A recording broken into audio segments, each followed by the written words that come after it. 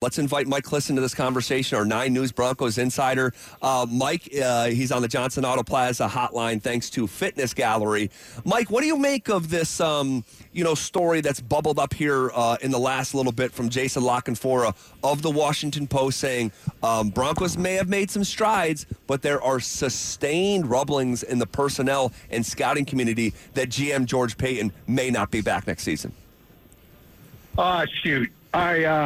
I'm sorry, guys. I must have got in a bad spot there, and I missed what you said. Could you repeat that? Yeah, Mike, no problem.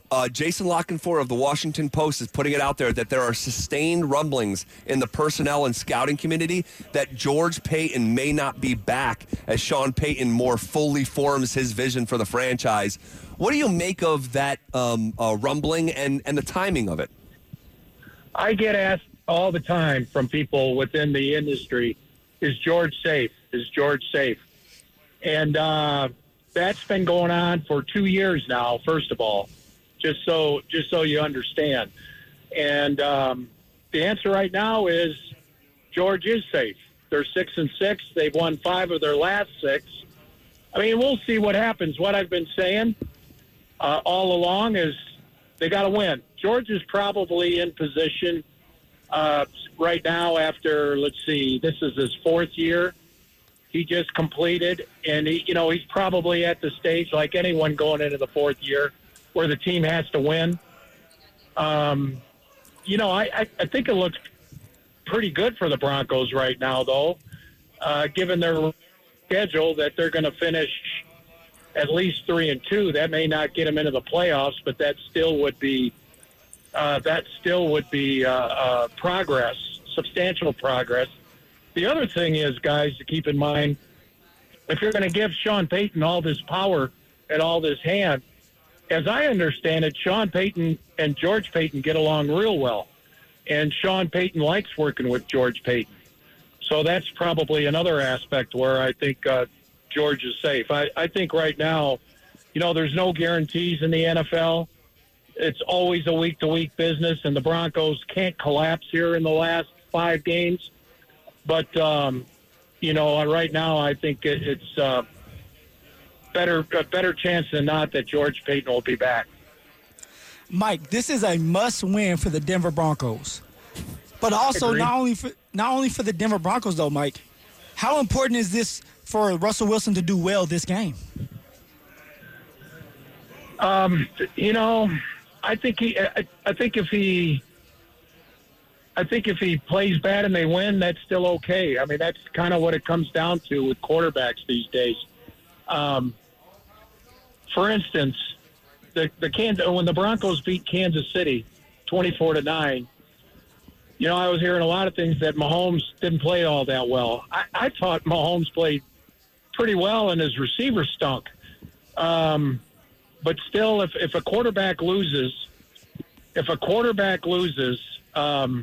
it kind of doesn't matter what he does. He didn't do enough. And kind of the same thing. Go back and look at Elway in Super Bowl 32. He threw for 123 yards and had a pick. But he won, and he had the helicopter, and he came out of there as the game's hero. So that's kind of how it works for the quarterback. It's more about winning and losing than how they play. But I think Russ, look, it's just an important game, and chances are, if they're going to win this game, Russ has to play pretty well, and so we'll see what happens. I think he probably will. I think this is a game where I think there could be some offense. I'm just going off the Chargers here and what they can do at home. I know it was 6-0 last week, but that was bad weather. That was New England. I think this might be a higher scoring game here.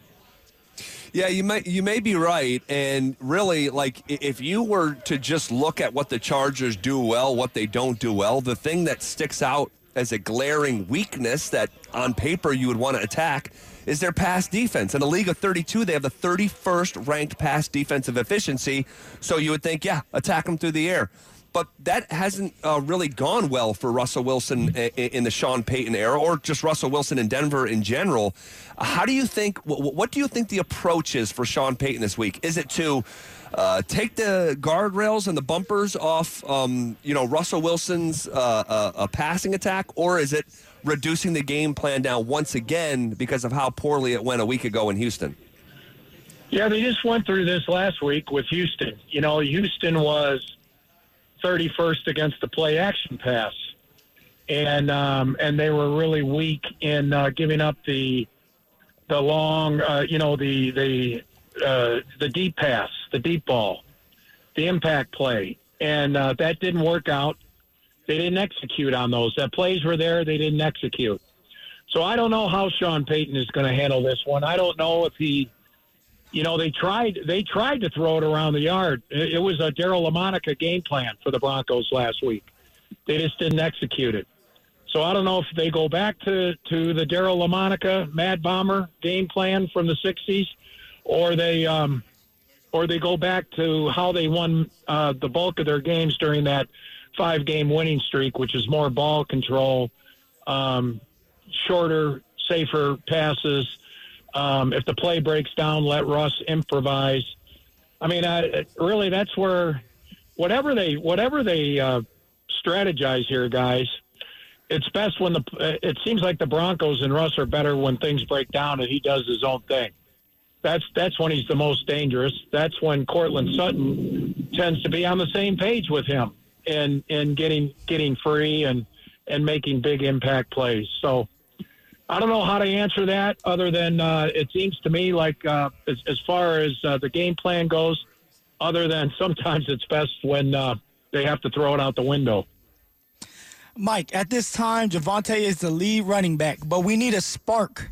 In my opinion, it's been kind of boring ball when it comes to the running style, and I don't know if that's because it's a lack of creativity, but do you think that they need to get Samaje Perine or Jaleel McLaughlin going a little bit more this week?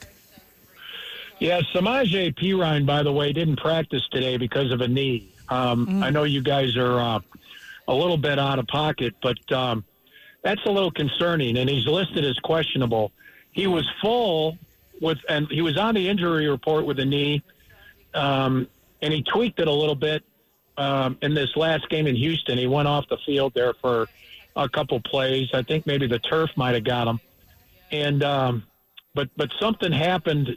Either overnight. He practiced full yesterday, but didn't practice at all today. He went through the locker room and seemed okay, but I think he's dealing with something there, and he's going to be real iffy. And I do believe SoFi is turf, so that's going to be touch and go for Samaje on Sunday. And if he can't go, then you'll see more Jaleel McLaughlin. He finally started to. I don't know. He had some 7 or 8 yard gains. I think he had 2 or 3 of them against Houston. He had all but disappeared there for about 5 or 6 weeks. I do think they need to get him going because there isn't much juice in the running game. It's dependable running game. I mean, they do a solid job, and 4 yards is nice, but it's been an average of about 3.5. I heard you guys kind of break down the big plays or lack thereof with Javonte a couple days ago. Yeah. And that's really telling. That's part of why this offense is like a 21, 22-point-a-game offense. Outside of Cortland, there hasn't been a whole lot of playmaking going along.